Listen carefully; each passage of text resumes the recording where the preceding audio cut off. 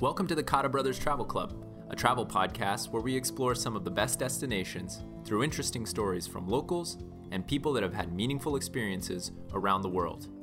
We started this podcast to connect with friends, both old and new, to learn important lessons through traveling.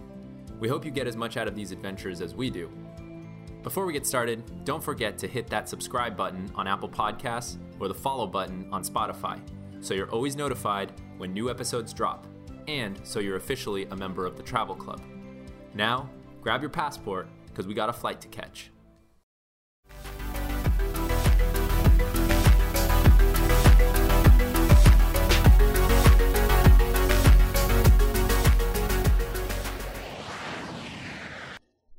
Hey everyone, Jared and Brendan here for another episode of the Cotta Brothers Travel Club. Thanks for joining us. If you're a first-time listener, welcome. If you've been listening since our first episode, we're at our 9th episode now, and we have continued our exploration around the world. Brendan, how are you doing today? I'm good. I'm a little bit tired. I just got back from spending a week up in Georgia with my girlfriend. It was great. It was relaxing. We were back at her lake house. And then I actually experienced my first time traveling in a plane since COVID. Mm-hmm. It wasn't too bad. It's a short flight from Atlanta to Miami, so I just had to wear a mask for 2 hours and, just try to keep away from as many people as I could. But other than that, it wasn't horrible. I'm glad to see things kind of safely returning back to normal. What about you? How are you doing? First of all, let me just say I'm glad that you're safe. I'm glad that you got home from Georgia all right. I was a little nervous about you flying for the first time, but I think that we're hoping to get back to traveling a little bit, at the very least to see our family in California. I've been doing all right. I think that it's been a reflective couple of weeks, particularly because of the protesting in the wake of the murder of George Floyd. We started this podcast amidst COVID because we wanted an opportunity to speak with our friends. And the more that we have talked to people around the world, the more we've kind of adapted the theme of the podcast to be about inclusivity and togetherness and unification. And that was really even right before things started to shake up here and across the globe. And I think that we are extremely grateful for the diversity that we've already had on the show. Absolutely. We've talked with people from different religions, from different races, different ethnicities, even different age categories. Speaking with our grandma on the last episode, and I think that our commitment to our audience is to continue to do that kind of content that is designed to build togetherness and to confront things that make us uncomfortable and vouch for real and good change across the globe. That's something that I think was an unexpected benefit to naming our podcast The Travel Club, which was we're able to establish like a group. We are like a completely inclusive club of people that have a passion for travel and want to hear about, everyone's adventures and experiences around the world. Now more than ever, we really want our audience, our listeners, to reach out to us either in the DMs on Instagram or through Twitter, or visit us on our website, CottaBrothersTravelClub.com, because your story, whoever you are, is important, and your perspective is critical to make this a better planet. With that in mind, this is another amazing episode with another incredible guest. We were lucky enough to sit down with one of my good friends, Deanna Cook, who I met at Run Club. I talked about Brickell Run Club on our first episode about Miami. And she is a great storyteller and an incredible traveler. She has been all over the world. And what is very unique about her travels is that she does them mostly solo. Yeah, it takes a lot of courage, no matter who you are, to pack up and leave your home for the amount of time that she does. Yeah. She's gone for multiple months, traveling across multiple countries and just opening herself up to that kind of experience. It's really an incredible interview, and it was a delight to talk to her about this. Before we hear it, though, I just wanted to know, I've never done any traveling just on my own. I really want to, especially after talking to her. But I was wondering, have you done any solo trips? Yeah, I did a couple of solo trips. Two that stand out were I was doing an internship in Israel, And I decided that I really wanted to go see Petra in Jordan. Nice. And you can cross the border between Israel and Jordan. And so I asked my friend that I was living there with, and he was not interested. And so I was like, well, fuck it, I'm going to go on my own. And so I took a bus from Jerusalem to Eilat, which is in the south of Israel, and I crossed the border into Jordan, and I took a cab to Petra, and I stayed a couple nights right there at one of the wonders of the world. It was incredible. That was a really great trip. And then shortly after that, I did a trip to Prague in the Czech Republic, or I think it's going by Czechia now. That was a really great trip too, because not that Prague was my favorite city, although it's very beautiful, but it was one of my favorite trips because I kind of stumbled across these Brazilian friends that I've kept in touch with now for like almost 5 years. And that was a really cool part of that adventure, that I just was staying in this hostel and they happened to be my roommates, and we ended up having a really great time together. And that kind of comes up in this interview that we're talking about with Diana. That's something that we keep coming across, is a love of travel and adventure is such a good unifying thing. It's like an immediate icebreaker when you're experiencing with people. We heard that from you. We'll hear it from Deanna. We also heard that from Andrew and Casey in our Singapore episode. So I think that's really incredible. And I think it underscores a point of this show, which is it's sometimes about the location, but it's often more about the people that you meet. And so without further ado, let's get into our interview with Deanna. Thank you so much for joining us on this interview. It's so great to see you. I haven't seen you, I think, in like a year. But before we get started, will you please introduce yourself to the audience and let everybody know what you do and where you're living now? Sure. I'm Deanna Cook. I am an account executive for Zoom Video Communications, and I'm living in Denver, Colorado. Zoom is one of our biggest sponsors. No, I'm just kidding. We're not going to say that. But I was like, and we're using it right now. I was just going to say that, yeah, we're really grateful for Zoom. It's because it's allowing us to do some of this podcast. More than 40 minutes. Yes, more than 40 minutes. Although we did find out that you can just restart the same meeting. 100%. Yeah, that's what I tell people when they're like, $14.99 is too expensive. I'm like, guys, just jump back in the meeting. You guys are good. Yeah. So it's I don't know if you know my brother, but if you don't, this is Brendan. And we started this travel podcast while we were stuck in quarantine as a way to kind of connect with our friends again, as an excuse to meet new people, even when we were locked down. But you came to mind because I know that you have done some amazing travels in your life. Before we jump into some of those details, I wanted to ask you, what does traveling in general mean to you? Oh, that's a good one. Traveling to me means happiness. Honestly, I think when I look back at like my life so far, right?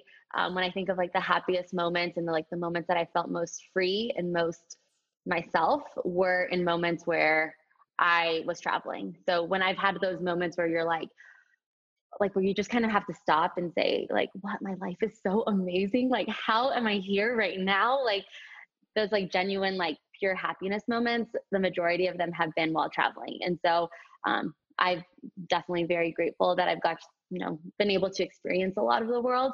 And besides just places, I think the people that I've met on those kind of adventures is definitely like what makes travel as special as it is. Can you just give like a really quick summary of the two big trips that you did, how long they were, and the continents that you were on? Sure. So the first time was a very spontaneous trip. I was actually let go from my job at Cisco, and I got a great severance package. Had no idea they would do that. So I was like, peace out. I left like maybe 3 weeks later. I flew to New Zealand, then did Australia, did some Asian countries. So like Indonesia, Singapore, Thailand. That one was only about 2 to maybe 3 months. And then the second trip, this one I actually saved up for and planned a little bit more, was more strategic. And I wanted this one to be a little bit longer. So this one was about 5 to 6 months, I believe. And it started off in Switzerland, ended in the Philippines. So it was Europe/Asia, but it was very sporadic. Like I said, I actually hate planning any trips. So when I planned this second trip, the 2018 travels, my biggest thing was I just wanted the top 2 countries I wanted to visit were Switzerland and Greece. And then I said, I'm just going to go wherever the wild wind blows me after that. So I strategically planned it. So when I quit my job, it was going to be the perfect time to go to Switzerland. So in August is like the best time for hiking, just because I'm not a big snow sport person. And then August, September is also a really good time for Greece. So then after that, it was kind of just bouncing around. The first time I had traveled, I did it completely solo until like the very end, where my ex-boyfriend met me in Thailand. But this time I wanted to have more of a mix of meeting up with friends and being solo. So after I did my whole thing, I had a friend meet me in Greece, and then I met up with friends in Croatia. Then I met up with friends in Germany, and then kind of bounced around a lot of more Western European countries, and then a little pit stop in Turkey, and then to Asia, a few of the countries that I hadn't done on the previous first trip. Very cool. I actually hate planning. That's the worst part. Okay, then this is going to make for a very interesting travel advice interview. But I think that's honestly going to be, we need to cover all of the people that travel every single different way. So a lot of people I think are just like you. And then there's people like me who are like, okay, and then we'll do this. And this is. So how do you go about it then? Do you identify like, I have to go here, I need to make, like, what is your kind of strategy? My strategy, I used to be like super like itinerary based. And then I started to realize that how much I love those days on my trips where I have nothing to do. Mm-hmm. So I started to say, okay, so I want to, at some point during we're there on a Wednesday, see X, Y, like 3 things. Okay. Whenever we get to them, fuck it, I don't care. But I want to see those things. Right. Then the next day after that is always like we're just going to hang out, chill, walk around, see if there's something that entices us. If we're in Mexico City, go into like a little taco shop, grab some mezcal, that kind of stuff. And so I like to have it basically like stagger, like pretty planned day and then like a not very planned. And I really like, and some people are adamantly against it, but I've always found that I see the best things when I'm on like kind of a guided tour. 100%. I do love those free walking tours. I think the best one I've ever done was in Singapore, where one of my hostels, it turned out to be a 4-hour walking tour, but it was done on scooters. And when I say scooters, I mean like old school Razor scooters. And so we literally went everywhere and hit all the top things. And it was one of the best walking tours. But I agree. I think that's one of the best ways to get to know a place. I want to ask you about the beginning of these long trips that you go on. I mean, at this point, you're clearly very experienced in planning these extended world tours. What does it feel like when you get to the airport before you embark on the first part of your journey? I struggle with being excited until, like, I'm not excited when I'm packing. I actually hate packing and figuring out what I need to bring and all of that. And even when I'm at the airport, I'm like, I could be going anywhere else. It's not until I land and I'm going through like customs or I'm like going through immigration where I'm like, okay, I am here. Or sometimes even in the airport, if it's an English speaking airport, I don't feel that excited. It's not until like I step outside and people are trying to get you to go into their taxis, or it's just that moment where I'm like, okay, I'm definitely not in the United States. Like that's when I start getting excited. So that's a perfect lead into my next question, which is what's the first thing you have to do when you get to your first destination? For example, I don't really feel like I'm on my trip yet until I'm at a bar and I get a beer, or like at a restaurant and I grab a cold beer. Mine's checking into the hostel. Because that's when, to your point, I do the majority of my trips solo. And so it's when I check in and I'm like, okay, who am I going to befriend so that we can go on some adventures together? That's when it gets real. And I think that's the best part of going to hostels. And the majority of my trip, I do stay in hostels because that's where I meet everybody. That's very, very strategic of you to kind of set up your tribe right away. All right. Long trips are a lot to prepare for. So we kind of wanted to know, what is the one thing that you can't travel without? So I never get a SIM card or anything like that because I want to be like very present. Whenever I am going to a new country, I always like save the directions to like my new hostel. But I'd say probably the biggest thing, if it's just one item, I got this external battery that is the size of a small brick. And it's because I rely so much on my phone, and because I don't have data, that brick of a charger, I guess, is, I mean, I don't leave without it, because even in some places where you're in a hostel that doesn't have a plug-in, then it's like, okay, well, where do I charge my phone? So I always carry that with me, because I never want to run into a situation where I don't have my phone. It's just too much to risk. So I always have that with me. So as we get into your most recent journey, and I think it was in 2018, right? It was, yeah. Oh, you started in Europe. I know time goes by fast. So fast. You started in Europe, and it sounds like you went there for some specific countries, but was there one city or one country or either of them that stand out to you the most? Yeah, in Europe? Yeah. So yeah, I initially wanted, on my bucket list after my first trip, I knew that I wanted to go to Switzerland and Greece. So those were, top of the top ones. Switzerland, because I love hiking so much and I love mountains, and that completely blew me away. It fulfilled everything. I loved Switzerland. All I did was just hike every day. And then I'm also a huge beach person, right? And Greece was always on my bucket list. I'm like, I am going to get married and I'm going to have a honeymoon in Greece. And I'm like, wait, why do I have to wait for that? Like, I'm just going to go by myself, and I'm going to go for 3 weeks, which is way longer than a honeymoon. But one that stood out to me that I wasn't expecting to actually love as much as I did was Austria. I think Austria and also Slovenia, both of them I think are very underrated. And I mean, to be honest, I didn't know much about them before I got there, but I actually really liked those two countries for different reasons. I think Austria, again, I got really into hiking on this trip. And it was fall, and Hallstatt was really cool. I think I saw it on an Instagram post. A friend had sent it to me, and it looked like a fairy tale. Like they were swans. There was like these beautiful homes on this edge of this lake, but with a big mountain background. And that was beautiful. And there was some good hiking around there. And then Slovenia as well. Like you always hear about Switzerland and those mountains, but I mean, Slovenia had really beautiful mountains as well. And I think those are two really underrated countries. So I would highly recommend those. You were in such a huge variety of places, and so yeah, you come across you must have come across a pretty wide variety of cuisines while you were traveling around. Were there any that stood out to you, any meals or any restaurants?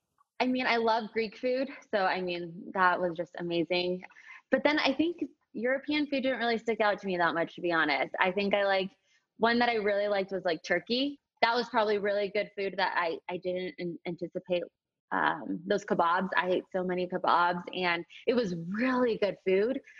Yeah, Europe was not as exciting for me food-wise. I think that there's some countries that have really, I mean, Spain is obviously very famous, France, but as soon as you get a little bit further east, it seems like things kind of start to bleed together. But Turkish food and Mediterranean food is my favorite. Yes, 100. And I know that in Switzerland, I think I paid like $20 from some potatoes with some cheese on it. So that was, not anything exciting there either.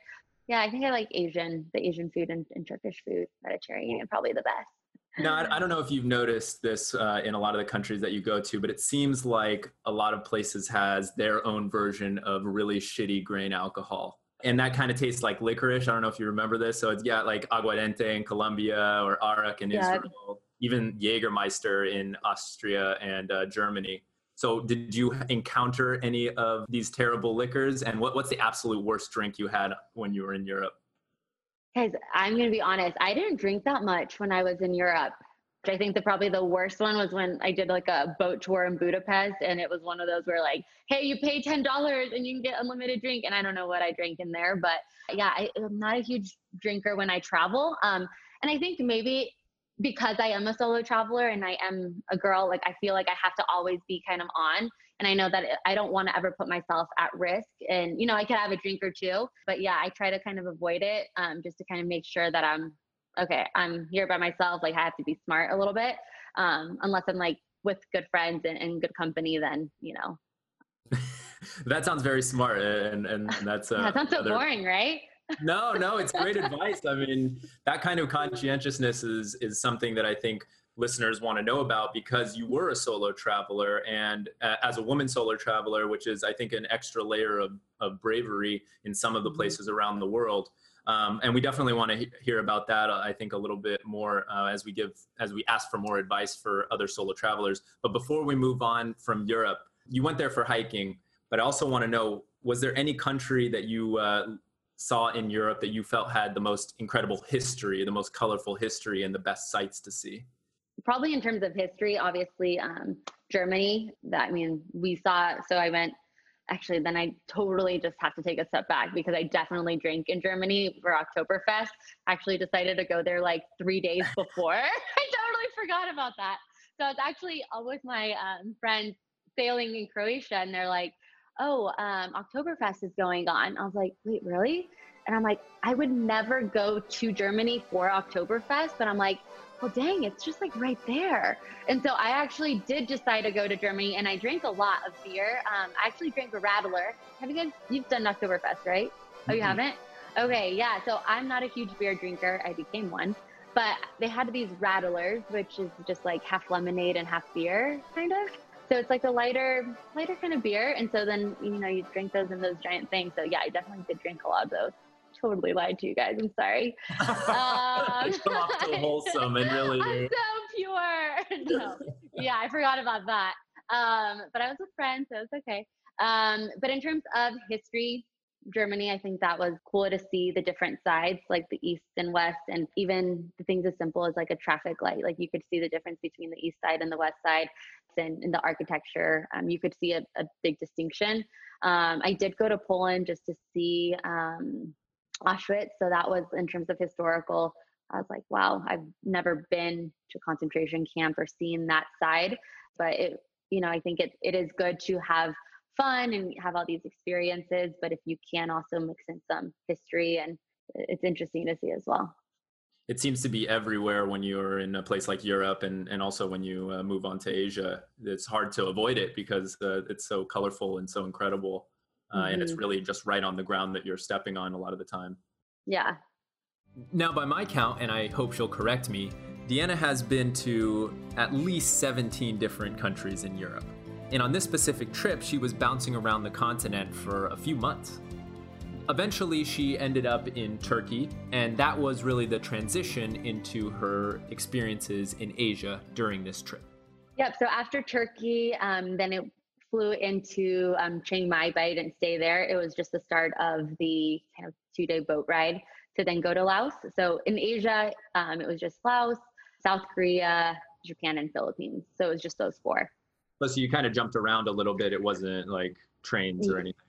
Yeah, no, I try to make it so that I would meet up with some friends along the way. Yeah, it was kind of very spontaneous. Like it was just like, oh, what country do I want to go to next kind of thing. Again, no planning, guys. This was very off the cuff. Now, wait, there is one story that I know is particularly interesting, and that is when you took a boat ride to Laos. Can you elaborate a little bit on that?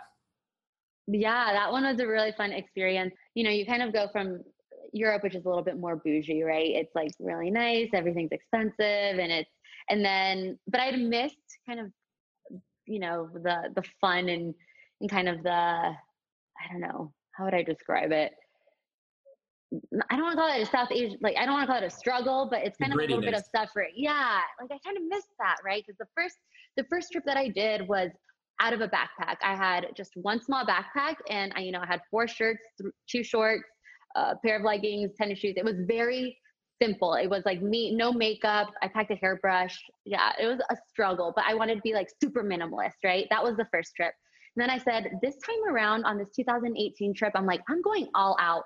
I'm going to look cute. I'm not going to be wearing the same 4 shirts, rotating. I'm going to pack a full suitcase and a backpack. Like I brought makeup. I brought, straightener. I even brought a pair of heels, which again, this is the complete opposite of my first trip. I wanted to make this one like a more bougie, fun one. So when I went to Europe, that was, fell in line there. And then trip from Thailand to Laos, that was a 2-day boat trip. It was in this like long boat. And actually the first time around, there was one boat, but my friends and I, people that I just met there, that I ended up hanging out the rest of the time that I was in the country. There was a group of 4 of them and then myself, so we were 5. They actually ended up overselling the boat. And so people were packed in there like sardines. And then we came in late, but that first boat was already completely stacked full. Then they brought in a second boat just for us, which was amazing. You'd think that'd even it out. So we were like laid out, sprawled out, just like floating down this like wide, super wide, but very brown and murky river. And it was just like hours just blasting our music, hanging out. That one was really, really fun. And then we stopped on the side of the river, spent the night, like, yeah, very simple place. And then day 2, we tried that same strategy. But what happened was that there was actually less people. And instead of getting any actual seat, we ended up being right next to this engine. And it was just roaring, just like couldn't hear each other, like, even though we were right next to each other.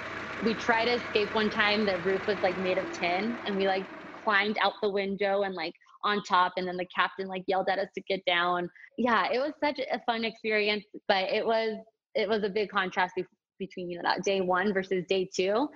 But again, there was a way faster way. I could have bought a flight for, you know, probably $15 and just flown there. But I think that's like part of the experience, right? Like that struggle, the story. Like when I travel Asia, like I like to be a little bit more authentic. Like I'm never going to hire a driver to like take me to all the places. Like I want to try to flag down somebody on the street and then like kind of find it myself, or be a little bit more adventurous in that sense. So I kind of like welcome the struggle, if you will. But yeah, that was an experience for sure. That was a good time. When you visit so many different destinations, I'm sure it's hard to keep track of what your favorites are. But we asked Deanna to pick a few anyways, just because, hey, we're trying to build our bucket list. In Asia, so I loved Laos. I mean, in terms of cities, Luang Prabang is where we kind of spent most of the time. And then some of them are kind of hard to pronounce, but whenever I would go to a city, I'd try to like find maybe a lesser known city, but like that people recommended from the original city, right? So I think we went like one that was a few hours away, a little bit further north or something like that. But I really liked that city that I don't know the name of. And from South Korea, I mean, when I was in South Korea, I went to Seoul. I actually really liked that. That was where people were so friendly. Honestly, I had South Korea as kind of just a pit stop. I'm like, okay, I just need a place to relax before I go to Japan. I'm like, just gonna chill. I had no idea how much people partied in Seoul, and I was there for a weekend. It's like the equivalent of like Miami over there. So I actually did end up staying really late. I had so much fun. I met people from my hostel who had friends that lived there, and so they kind of took us under their wing. We did some karaoke, like the kind where, you know, you order a whole bunch of food, and it was just, you know, us singing. Rice wine, back to the drinks. I tried rice wine. I had never had that before. Actually, if I'm talking about Asia, and the one that I think was one of my favorites was Siargao in the Philippines. It's this like smaller island, and it's known for surfing. And I'm not a surfer at all, but I'm like, I'm going to become a surfer, obviously. So I was stayed there for a week, and I would just like wake up in the morning. I'd go to the place across the street where I would rent a board. You'd basically hire like a surfer, like an actual surfer to teach you. And I did that like the first few days. They had them. I thought I was a good surfer, and I'm like, I don't need them anymore. Like they're always like pushing me. They're telling me which waves to grab. And then I'm like, okay, I've got this on my own. So I remember just getting the motorbike, tying the surfboard to my motorbike, going to the secret island, like spot, the secret spot is what they called it. And I was there for 2 hours, and I didn't catch a single wave. And I'm like, I thought I was good. And it was actually just the surfer being like, okay, paddle now, push. And then he was the one that made me great. But it was just very authentic. When I travel, I don't like to feel like super touristy. Like I try to avoid top tourist places just because I'm like, I loved Greece. I loved Ia. Like I thought it was beautiful. But one thing that like really took away from that was just how many people there were there. You know, tour groups with little stickers, filing in, everyone getting that perfect picture. And, you know, that doesn't seem very authentic to me. Siargao in the Philippines was like so authentic. Like I remember just meeting, like we had a big group and we were riding through like the streets, like at sunset, and oh, we're hungry. We're going to stop at this like little shack at the side of the road. And we paid 50 cents and got like a plate full of noodles and like, I think was maybe some sort of meat. It just was very genuine and authentic. And yeah, I felt like very free. It was awesome. Amazing. That's incredible. That is incredible. Yeah. So just one last question that I want to ask about you on your trips, and especially in the Asia section. Was there a historic landmark there that really stood out to you? So I visited a lot of like kind of like temple palaces in Japan, and also like South Korea. But one thing that was pretty cool when I was in Laos is like they actually had a sign that talked about how many bombs were in the area. So I had no idea that basically they called it maybe like a secret war. All these bombs were being dropped in Laos that have not gone off essentially. So there's a lot of undetonated. I cannot speak. Is that the right word? Undetonated. Yeah. So there's, I mean, all these bombs. And I think there was a sign at one of, actually one of my favorite hikes when we were in Laos. I want to pull up the picture. Yeah. It's the equivalent of a plane load of bombs every 8 minutes, 24 hours a day for 9 years. Like when I read, I like started reading into that and I was like, that is just so insane. We were genuinely afraid to go off the main path. We had heard stories and we were like looking up articles of like kids finding a piece of plastic and then like losing an arm, or like older people going in the fields and like starting to dig and like blowing off their leg. There's a lot of risk. That is really interesting. And it's crazy that it's Laos. Like you don't Like even, what? like you said, it's a secret war. Like I had no idea. I would have never known that. I wouldn't even have thought of that as being the most interesting historic site in Asia. But I mean, it really does speak to the history that happened there. I mean, as much as we want to pretend it didn't happen, it's because it's one of those things, right? For me, temples are honestly like all of those kind of start to blend together. So bad to say, right? Yeah, that's crazy. Whatever, another temple. Who cares? Like, this is nice. That's totally fair, and I think that's a great answer. Again, I love when it's not the normal answer. Everybody's going to say like Angkor Wat or Taj Mahal, and those are beautiful places, but there's something a little bit more tangible about history that's closer to the present. Well, that is so fascinating, Diana. Thank you for telling us about your journeys, your experiences in these countries. But before we let you go, I think that our audience would be really interested to hear more advice from a solo traveler, from a female solo traveler, so that maybe they can prepare for their own experiences. Maybe they want to go on an expedition themselves. I think your insight is super important, super valuable. So we have a couple questions about what it's like to travel on your own. Mm-hmm. So first of all, pretty straightforward. What's the best advice you could give to a first-time solo traveler? To just do it.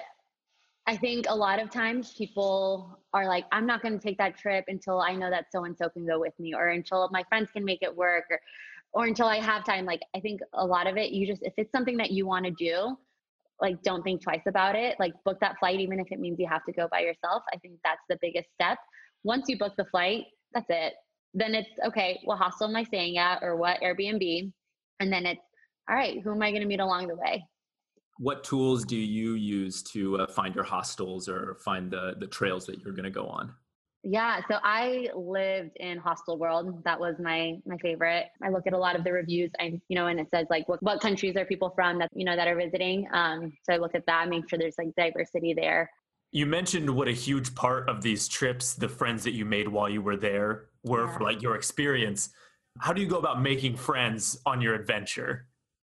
That's a great question. I could talk to a brick wall, so it's not really saying much. But as soon as I get anywhere, I just say hi to people. Like, I'm like, oh, hi, I'm Deanna. Like, I introduce myself. And I'm like, oh, like, how long have you guys been here? Ask a lot of questions, and people love to talk about themselves. So I, ask like, where are you from? Like, how long are you traveling? You do that whole like charade. That was like, every time I'd go to a new hostel, it was like the same questions, right? Like, oh, like, I'm so-and-so, where are you from? Like, how long are you traveling for? Where are you going to next? Where have you been? What do you have planned like these next couple of days? That was my go-to, because a lot of times it was tough when people would be like at the tail end of their day and they're like, oh, I'm leaving tomorrow, or trying to find people who haven't visited the things that you want to go see and then trying to coordinate. But honestly, you have to just be open to like going up and not being afraid to start a conversation. The good thing is that, especially if you're a solo traveler, there's a lot of other solo travelers there too. And I think it's actually easier to meet people when you're not traveling with anybody else. I found that the times that I would meet my friends and travel with them, I didn't meet anybody else because I didn't feel like I had to, right? But when you're a solo traveler, you have to meet other people. There's a lot of people in the same boat or who might be a little bit more shy. So like just introducing yourself, or it's like an icebreaker. Yeah, that was like my favorite part of traveling, is just like all these people that I met from different countries. And then that's why I also don't like planning too much, is because when you talk to all these people and you're like, oh, where are you going to next? And that might change your, completely derail your travel plans, because you're like, okay, actually, I'll go along with you guys. Is there anybody that you've kept in touch with that you met on your trips? Oh, yeah, definitely. One of my closest ones probably is my friend Kat. So I met her in New Zealand, and then the second round trip, she actually met me in Greece. So she's from London, right? So she met me in Greece, and we spent like 4 days in Corfu. And she had actually visited me in Miami when I lived there. So she flew out, visited me in Miami. We almost didn't make our flight to Cuba because we went to SLS the night before or the day before. But we did, we made it. So we went to Cuba together too. That one was a crazy one. Yeah, that's a whole other story there. We'll have to call you back. Yeah, that's another. Yeah, but it was cool, right? So like I met her when I was in New Zealand, met a friend, and I stayed with him when I was in Germany for Oktoberfest. I guess one last one that was pretty cool was I met people in Australia, and then I met them at the airport, and then ended up staying the whole time I was in Indonesia. We traveled the entire like week and a half together. So it's like all these people that like, you know, still to this day, like we have conversations talking about like upcoming trips too. So probably the best part. As Deanna talked about in the beginning of the episode, she did 2 long solo trips, one in 2015 and one in 2018. So something that I was really curious about, especially having never done a solo trip myself, was what had she learned from her first trip that she took with her into her second trip? I think actually I wanted to do something different. My first round, I would try not to spend a lot of money. I was very efficient, like very budget. Like I stayed in really inexpensive hostels. I didn't want to splurge. I never said no to any experiences, but like I didn't really splurge on like any accommodation. I tried not to eat like super expensive meals, like more local.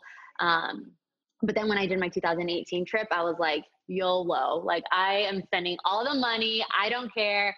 I blew so much money in Switzerland and Greece. It was insane. Like, I'm like, I'm going to stay in a little white house. I'm going to do fancy Airbnbs every once in a while, like hotels every once in a while. And so I think it's not maybe, you know, I think they were different types of travel and they were both awesome in their own way. But I think also not being afraid to truly enjoy it. I think that was one thing that I changed. So I liked roughing it with that first trip and it was cool to experience it that way. But then at the same time, I'm like, this is a once in a lifetime opportunity. I can always make more money in my life. Like I know money doesn't bring me happiness, but these experiences do. And it's okay to like splurge and like, you know, spend a lot of money. That's like really bad advice. I normally don't do that, but it's good to, I think, spoil yourself every once in a while because I think it can get tiring staying in hostels, especially if you're doing longer extended trips. Someone's taking, you know, 6 months to a year, you need that time just like, all right, I need alone time by myself, reset. Now I'm ready to like be fun and like meet all these people again and be more social, right? Yeah. Before we let you go, I would be remiss if we didn't talk about what's different about being a woman solo traveler. I think that that's something it's so brave. It's something that I really admire about your adventures. I'm going to kind of take a path that's like one, a little bit more pessimistic, but we'll end in like a really good place. So the first question I want to ask, not to deter people, but was there anywhere that you traveled where you felt like you had to be a little bit more cautious as a woman? Mm-hmm. Yes. And it wasn't necessarily on any of these trips. I think there are, when I'm by myself, like truly by myself, there have been moments where I like not put on an act almost, but like I'm a very friendly person and I say hi to everyone. And like I call it like my mean mug and face. Like I'm just like serious and like look mean when I walk, and I walk like with purpose and I like don't make any eye contact with anyone. And so I really did try to avoid going around at night. Like sometimes you can't avoid it, right? Like a train comes in late and like it is what it is. Like I just try to, I mean, my big thing was just like finding people who were going the same place I was. Like I constantly was trying to like find other people that looked like younger, that looked like travelers. The one time where I did feel a little bit sketched out was in Brazil. As a female, like I think a few blocks down from where I stayed, there was like a hostage situation and they had like the equivalent of the SWAT team there.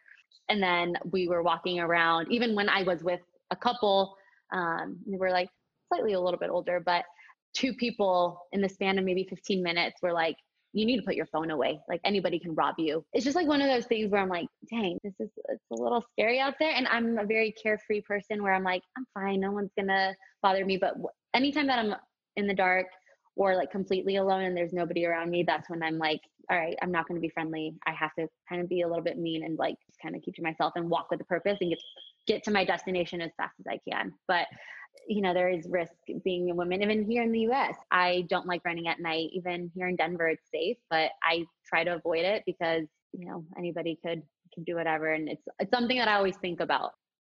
You've given us your advice for general solo travelers, but if you were speaking to another woman who was thinking about doing one of these solo trips, what would be your message to her or to those ladies? I would say still just book it. But I would say this is when, what would I say to, like, there's power in numbers, right? And so I think try to make friends. Anything that you can do to keep yourself safe. I remember one time I was like really hungry and it was like I'd gotten in so late, but I really wanted to go. What city was that in? It was in the Philippines. It was in Manila. Manila was a little sketch at night, I'll be honest. We were in a hostel and there was no restaurants around. The closest one was like a 1.5 mile walk, and it was like a Jollibee or something. And I had just gotten there. All I wanted to go to sleep, but I was like really hungry. And I remember like this guy, I'm like, hi, I am so sorry to like bother you. And I know it's bedtime, but like, do you mind walking to Jollibee with me? Like, because I haven't had dinner yet. Like, and I know that's super awkward and I know we just met, but like, do you want to go with me? And people are so open and understanding, like wanting to help. So like the guy was like, yeah, sure. He didn't even eat anything, right? But like he sat with me while I ate dinner and then we walked back together. I would have not done that walk by myself. I probably would have just like slept through and then waited until the next morning. But not being afraid of asking somebody to like join you or for help just because you don't want to be a bother. Like people understand if you feel unsafe and they're willing to do that, but you also have to ask, right? So how would I put that a little bit more eloquently and short? I don't know. But that's really good advice. I think that that's great advice for life in general, is to just really be able to talk to somebody, to make connections. But it's especially important when you're seeing the world and traveling alone. I mean, that is some beautiful world advice, really. So make friends. Yeah. Yeah. And then besides that, what else did I do?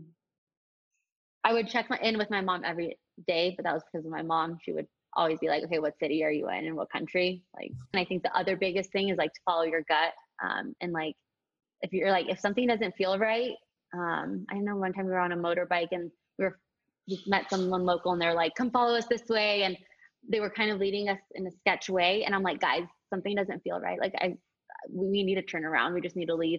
And like, we just booked it and just left, realizing like if something doesn't feel right, most likely than not, there's something wrong there. So like being really true to your like intuition as well.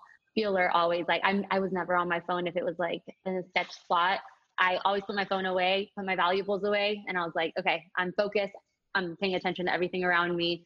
Like, what's my escape plan if something bad happens? Not being paranoid, but being alert. Excellent advice.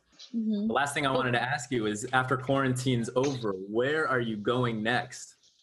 Okay. So I really do want to go to Patagonia. That's next on my list. Awesome. I'm trying to get somebody to go with me, but you guys know my own advice that if I can't find someone to go with me, I'll probably go by myself. I heard that Thanksgiving time is pretty good. So November, but that's, I don't know. Do you think that's going to happen? November, we'll be traveling by then? That is a great question. I'm afraid to buy the ticket. I'm being extra cautious this year. As much as I hate to say it, I'm looking at domestic for this year. Although some countries are doing a lot better than us as far as controlling coronavirus, but I don't know if they'll want us to go. I was talking to my friend. He's Brazilian, but he was like, I don't think that those countries want us there. I'm like, oh, that's a bummer. But yeah, I do want to do that. And then I'm turning 30 in December. And so I never had a quinceañera, and I'm Mexican, right? So that's like, what? How could my mom not do that? So I'm having a doble quinceañera, so for my 30th. So I'm thinking like maybe Mexico. I'm like, fingers crossed that happens. But yeah, I think I'm going to be torn or stuck just here in Denver until then. But we love Mexico City, one of our favorite places to be. But there's a lot of places. I've never been to Mexico City. Isn't that crazy? It's incredible. So many places to see. Like it's so huge, and the pyramids are great, but the food scene is incredible. Gosh, I know. I think that's one of the most. Have you guys been to Tulum? No, we haven't been to Tulum. No, we'll have to do that. Have you done that one? Yeah. No, so that's for my 30th. If everybody says awesome. This whole thing. Well, listen, this has been really wonderful, and you've been to so many places. We hope that you'll consider coming on again. Yeah, of course. Then I'm gonna have to listen to your other podcast now that I haven't been to any of those countries. Before we let you go, are there any shout outs that you want to give? Maybe friends that you've met along the way, or particularly good hostels? I will give, I already talked about her, but I'll give my friend Kat a shout out from London. Well, shout out to you, Diana. Thank you so much for joining us today. Of course. We'll have you back on for a couple other stories, and maybe we'll have to meet you in one of these destinations someday. Yes, that sounds awesome. One day. All right. Thank you so much. Thanks, Diana. Of course. Yeah. Thank you so much, Deanna. That was an awesome interview. It was such a pleasure to talk to you. I know that you have a lot more stories, and we only had one episode to cover a big trip that you had been on. We hope that you'll join us again, whether you're going to cover a city guide for Denver or whether you have other destinations that you want to tell stories from. You're always welcome on the Cotta Brothers Travel Club. And this 2018 trip sounded so amazing. Really is inspiring me to get back out there as soon as it's safe to do so. We're still being cautious, but there's a lot of places that are calling me. Absolutely. I feel like her story really opened me up to the idea of doing these long-term trips. Mm-hmm. I feel like it's something that I've never really considered because I've always been a little bit afraid of the amount of preparation that I would need to feel safe and feel ready to take that on. But I loved her message of just, if you want to do it, just go do it. Yeah. Because it'll never feel like enough to be gone and away from your home for that many months at a time. The preparation will never feel like enough. Mm-hmm. So I think that was really inspiring and something that will hopefully help to propel me to a long-term trip. I think it sounds really fun. Yeah, I've always wanted to do a multi-month trip, and I don't know, there's only a few opportunities, I think, in your life to really take that chance and go and book like a one-way flight and expect to be gone for a long time. So I hope I get that opportunity. I think that it is really cool to talk to people that have done it. Mm-hmm. And we have a few other friends that have taken the same types of trips. So we're definitely going to be talking to them as well. But for now, we hope that this episode has inspired our audience the same way that it has inspired us. And keep listening, keep tuning into the Cotta Brothers Travel Club. We'll have another episode for you coming up soon.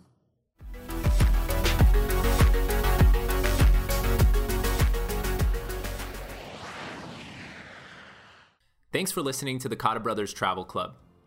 This is a good chance to let you all know that we have a website. Go to CottaBrothersTravelClub.com to find our city guides, travel essays, and the best way to contact us directly. You can also follow us on Twitter and Instagram. Look for _Travel Club. We want to keep building this community of explorers, so please hit us up on social media or on our website so you can share your adventures and stories from around the world. Finally, we know these are challenging times.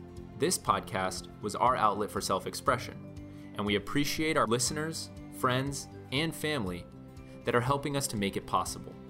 However, if you are ever feeling sad, isolated, or even displaced, please reach out to us. Even the most experienced traveler gets lost sometimes and needs some help to find their way. We hope you'll tune in next time, and most importantly, welcome to the club.